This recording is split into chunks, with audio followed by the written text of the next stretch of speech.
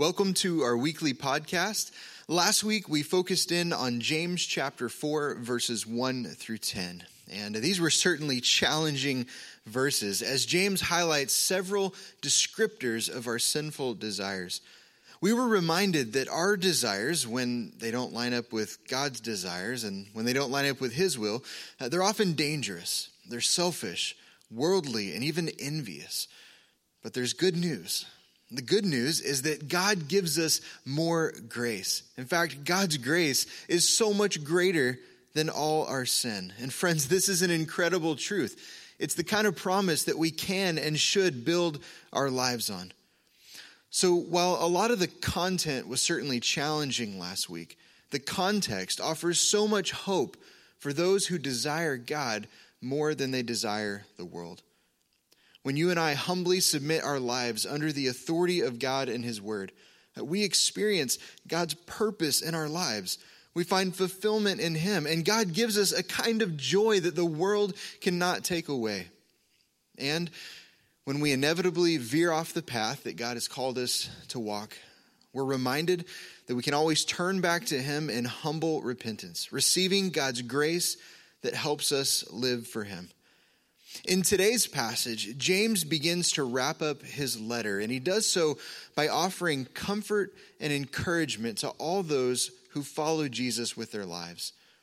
In a lot of ways, he's coming full circle back to a truth that we read towards the beginning of chapter 1. So if you were here towards the beginning of our series, specifically week 2, I gave a message on redefining trials and joy. If you were here for that message, I think these verses in chapter 1 will have greater meaning for you. James chapter 1 verses 2 through 4 says, "Consider it pure joy, my brothers and sisters, whenever you face trials of many kinds, because you know that the testing of your faith produces perseverance. Let perseverance finish its work so that you may be mature and complete, not lacking anything." We've said throughout this series that God's main goal for all of our lives is to make us more and more like Jesus. This process is called sanctification or Christ formation, and really is a major theme throughout the book of James and throughout the rest of the New Testament. We're reminded again and again that although we experience trials and troubles that come in all shapes and sizes, God can use these things to produce perseverance in our lives. Again, the goal is spiritual maturity. It's growing up in the faith. If we're going to successfully run the race that God has set before us, if we're going to keep the faith, and if we're going to accomplish the good work that God has prepared in advance for us to do, then we have to learn how to patiently persevere, as James and other New Testament authors talk about. The title of my message today is Patient Perseverance. Now, those are two words that you don't often hear together. Patient perseverance. I think if you say that 3 times fast, it's kind of a tongue twister. But you're going to see why I've chosen this title as we focus in on today's text. James chapter 5, verses 7 through 11. This is what we read. "Be patient then, brothers and sisters, until the Lord's coming. See how the farmer waits for the land to yield its valuable crop, patiently waiting for the autumn and spring rains. You too, be patient and stand firm, because the Lord's coming is near. Don't grumble against one another, brothers and sisters, or you will be judged. The judge is standing at the door. Brothers and sisters, as an example of patience in the face of suffering, take the prophets who spoke in the name of the Lord. As you know, we count as blessed those who have persevered. You've heard of Job's perseverance and have seen what the Lord finally brought about. The Lord is full of compassion and mercy." Well, friends, today we know that our God is full of compassion and mercy. When I was growing up, I was able to spend a lot of time with my grandparents. In fact, I've mentioned, I think several times, that some of my favorite memories are from staying the night at their house when I was younger, waking up to the smell of my grandma's cooking. Her breakfast is just out of this world. Another one of my favorite memories is when I went on a bike ride with my parents and my grandparents at Lake Hefner. I was about 10 or 11 years old, and we decided to ride around the entire lake that afternoon. The path that goes around this lake is just under 10 miles. So for someone who just had a one-speed bike and had never ridden that far before, I got to be honest, I had no idea what I was getting myself into. Before we started the ride, I was told that it was going to be a long one, that my legs would hurt, that the weather was going to be hot, and that we would need to stop at some point for food and water. But if we kept a consistent pace, we'd be able to finish the ride in just a couple of hours. Now, we've got some people in our church who ride almost every day, and they could probably do 10 miles in less than an hour. But that wasn't the case with us. Now, I remember getting really tired and wishing that the ride was over, or that we could just take a shortcut and somehow bypass the rest of the ride. And we were there to ride, though, so cutting corners was out of the question. I was promised that the finish line wasn't too far off, and if I was patient and just kept pedaling, in the end, I'd be happy that I stuck with it. Well, sure enough, after a couple hours, we finished the ride. That day, I was able to see the entire lake, and if I'm honest with you, I was happy that I went on the ride. It wasn't easy, and I've only done it one other time since then, but it was definitely worth it in the end. This isn't a perfect illustration for what James is talking about, but I think it gives us a good idea of what he means by patient perseverance or patient endurance. Patient perseverance is continuing to follow God's leading, following his direction, even when life gets tough. Patient perseverance is staying put and standing firm on the promises of God when it would be easy to run away. Friends, in this life, we're going to experience trials and troubles of many kinds, and we're told that God's not going to completely right all the wrongs in this world until Jesus returns. In the meantime, Christians are called to patiently persevere. In today's passage, James reminds us 3 different times that Jesus is coming back. He says, be patient until the Lord's coming. Be patient and stand firm because the Lord's coming is near. He also says the judge is standing at the door. In Titus chapter 2, verse 3, the Apostle Paul describes the second coming of Christ as the blessed hope of the Christian. It's the blessed hope of the Christian because we know that in this world we will have troubles, but we can take heart because Jesus has overcome the world. For a lot of us, this might seem like a long ride, this thing that we call the Christian life. However, we're encouraged to remember that there's an end in sight.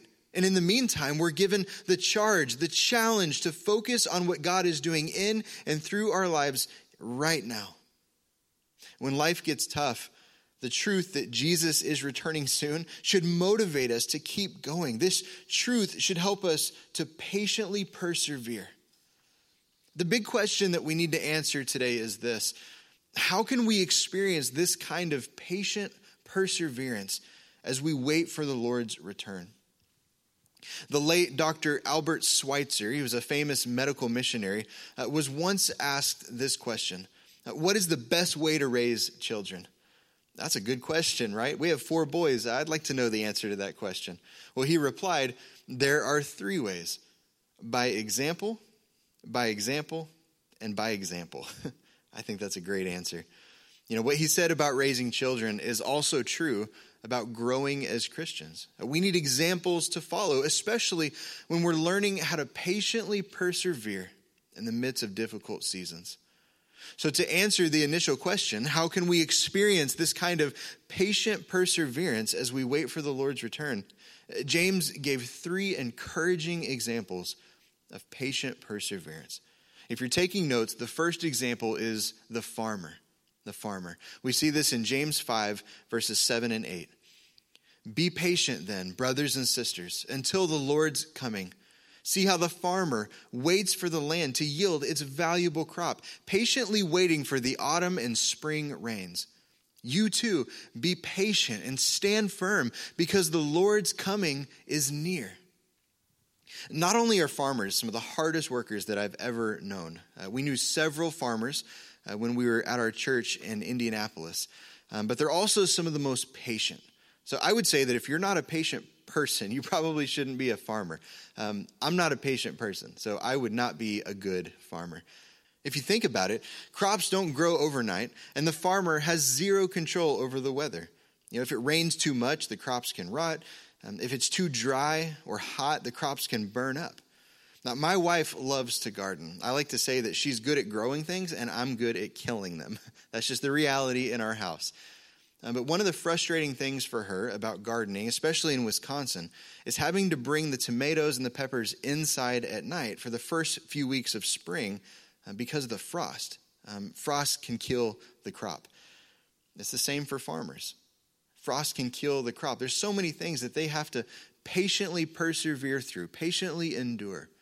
Farmers have to be patient because it takes a long time for plants to grow. And they have to patiently persevere when the weather doesn't fully cooperate. Jewish farmers, they would plow and sow in what to us are the fall months. They had to patiently wait for the rains in the fall to soften the soil, and then the rains in early spring that would help the crops grow. So there were weeks and weeks of work and weeks of waiting. I think a good question to ask is, why are farmers willing to wait so long? I think the answer is because the harvest is worth waiting for. The harvest is worth waiting for. Galatians chapter 6, verse 9 says, "So let's not get tired of doing what is good. At just the right time, we will reap a harvest of blessing if we don't give up." So the Apostle Paul, who wrote Galatians, James, which is the letter that we've been studying, and the other New Testament authors, they all viewed the Christian life as though we are spiritual farmers. We're spiritual farmers who are working towards a spiritual harvest. Part of being a spiritual farmer is learning to trust God with the things that we cannot control, the things that are outside of our control. And just like the farmer can't control the weather and the growth of the crop, James says that we can learn to trust God with the things that we can't control, while simultaneously honoring him with the things that we can. I think this is part of the secret of patient perseverance. When life gets tough, we can claim the promise that God is producing a spiritual harvest in our lives. We can trust God with what we can't control, and we can honor him with what we can. But we can only enjoy this kind of harvest that James is talking about if we learn to stand firm in the Lord. Standing firm in the Lord means building our lives on his promises that are found in his word. It's all about submitting our lives under the authority of his leading and his will. Instead of growing impatient with God, impatient with others, and impatient with ourselves, we can remember that God has a plan. He has a purpose for our lives. We also need to keep in mind that the farmer doesn't just sit around doing nothing. He doesn't sit around all day twiddling his thumbs. Patient perseverance means constantly working for God in the present. It's working hard. It's doing the good works that he planned in advance for us to do, and looking towards the harvest in the future. James didn't tell his original audience to put on white robes, climb a mountain, and wait for Jesus to return. No. Keep working and waiting. That was his charge. Keep working and waiting. We encourage everyone here at OCC to make worship a priority on Sundays. It is so important that we gather together every week to worship together. We also encourage everyone to join a growth group sometime throughout the week. Right? When you're in a group, you can grow in your knowledge of God's word, and you can learn to live it out together in the context of authentic biblical community. We like to say that God's word is for learning and for living. We also encourage everyone to find an area in the church where they can serve, where they can use the gifts that God has given them. We believe that if these things become priority in all of our lives, we're going to grow individually and collectively in all the right ways. We're being spiritual farmers who are working hard for God in the present while waiting for Jesus to return, whenever that may be. The example of the farmers show us that patient perseverance is working in the present and waiting for a harvest in the future. The second example of patient perseverance is the prophets. The prophets. We see this in verse 10. James chapter 5, verse 10 says, "Brothers and sisters, as an example of patience in the face of suffering, take the prophets who spoke in the name of the Lord." So the prophets are our second example. James's original audience, they would have understood this short and simple reference to the Old Testament prophets. In his Sermon on the Mount, Jesus even used the prophets as an example of how to persevere in the midst of persecution. So what kind of encouragement and instruction can we receive from their example? Well, for starters, they were in the will of God, yet they still had trials and troubles. That's important to remember. James says they spoke in the name of the Lord, but they were still persecuted. They were ambassadors for God, yet they still went through difficult seasons. I think their example reminds us that all those who truly follow Jesus will face some kind of persecution at some point in their lives. Persecution comes in all shapes and sizes, just like the trials that we face. When the Apostle Paul wrote to the young pastor Timothy in 2 Timothy 3, verse 12, he said, "Everyone who wants to live a godly life in Christ Jesus will suffer persecution." It's important to understand that following Jesus doesn't mean that life's going to be easy all the time. If we look at the example of Jesus, he was perfectly obedient to the Father, and that led him to the cross.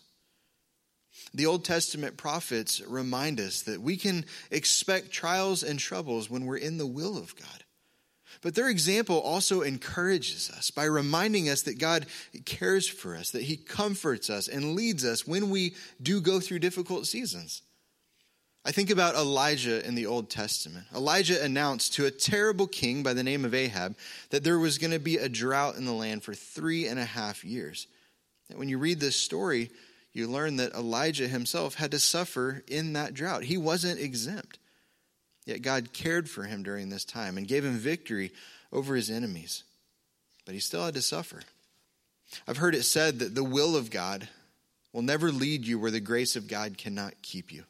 Let me say that again. That's so important. The will of God will never lead you where the grace of God cannot keep you. This is a truth that we see throughout God's word. Faithful men and women from every generation had to go through seasons of great trials and troubles, but they were always kept in the grace of God. God went with them. He led them. He told them what to do and what to say. He brought them through the storm. I've heard Christians ask the question, why do we have to go through things like this? Why do we have to go through trials and troubles? I think it's so that our lives can back up our message. The encouraging example of the prophets reminds us that our patient perseverance in times of trials and troubles serves as a testimony to other people. We got to realize that how we respond to trials and troubles often speaks louder than our words. So this example that James uses from the Old Testament prophets should encourage us. It should encourage us to spend more time in God's word, getting acquainted with these heroes of the faith. It should encourage us to spend more time in prayer and more time sharing our faith with others, especially during difficult seasons. Romans chapter 15, verse 4 says, "Such things were written in the scriptures long ago to teach us. And the scriptures give us hope and encouragement as we wait patiently for God's promises to be fulfilled." In his commentary on the book of James, Warren Wiersbe wrote, "The better we know the Bible, the more God can encourage us in the difficult experiences of life." So I've said it before, and I'm going to say it again as often as I can. Friends, it is so important to begin the day in the word and in prayer. Even if it's just 5 minutes of guarded time that you can devote to these things, God will use that time to encourage you. He'll use that time to teach you and to lead you, especially during difficult seasons. So, like the farmer, we keep working and waiting. And like the prophets, we keep witnessing to others, regardless of how difficult the circumstances may be. The third example of patient perseverance is Job. Job. We see his example in verse 11. It says, "As you know, we count as blessed those who have persevered. You've heard of Job's perseverance and have seen what the Lord finally brought about. The Lord is full of compassion and mercy." The Old Testament book of Job is a long book. There's 42 chapters. And reading through the book can seem long and tedious, especially if you don't know how the chapters are divided. In the first 3 chapters, you have Job's distress. He loses his wealth. He loses his family, except for his wife, who seems like a pretty terrible person, and he loses his health. And then in chapters 4 through 31, we read about Job's defense. He debates back and forth with his three friends and responds to their false accusations against him and against God. And finally, Job 38 through 42 highlights Job's deliverance. First, we read about how God humbles Job, and then he honors him and gives him twice as much as he had before. James says, we can count as blessed those who have persevered. Friends, Job's example reminds us that we can't patiently persevere unless there's something to persevere through, unless there are trials and troubles. There are no victories without battles, and there are no peaks without valleys. If you want to experience the blessing that James is talking about, you have to learn how to patiently persevere with God's help. I think we'd be hard-pressed to find a greater example of trials and suffering in the Bible than Job, with the exception being Jesus, of course. These times were almost unbearable for Job. He lost his health and his wealth. He lost his children. His wife was against him. She told him to curse God and die. His friends were against him. They accused him of being a hypocrite and someone who deserved God's judgment. And it seemed on the surface like God was against him. When Job cried out for answers, God didn't immediately reply, yet Job patiently persevered. He questioned God's will at times, but he never abandoned his faith. Job's example serves as a great reminder that whatever trial you walk through, that isn't the end of your story.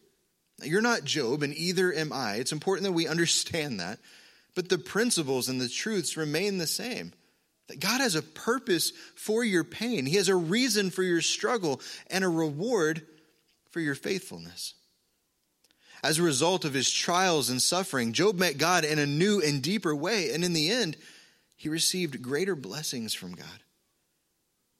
When we read his story, there's a specific question that almost always comes up. And the question is this: if God is so compassionate and so merciful, as James talks about, then why didn't he protect Job from the trials and suffering to begin with?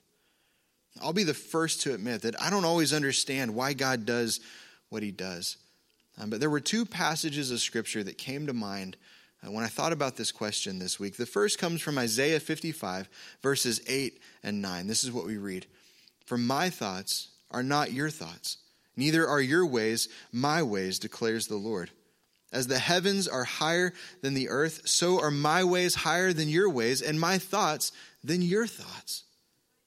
And the second one is Deuteronomy 29, verse 29, which says, the secret things belong to the Lord our God, but the things revealed belong to us and to our children forever, that we may follow all the words of this law.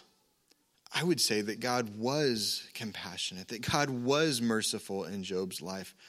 Through his experience, God was clearly glorified, and Job was purified.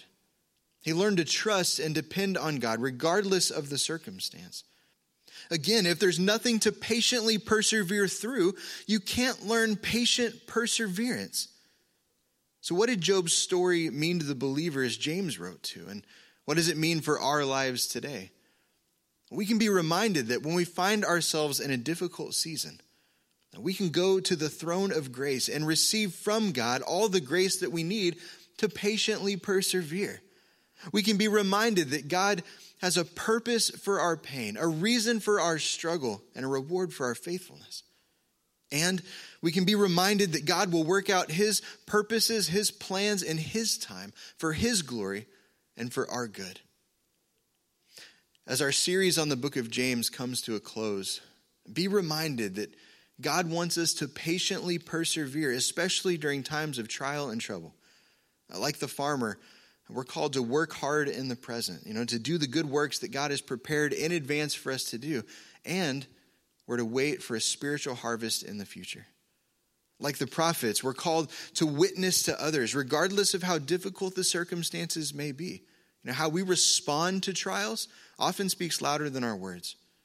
And like Job, we can be reminded that God has a purpose for our pain, a reason for our struggle, and a reward for our faithfulness. Friends, let's learn to patiently persevere with God's help.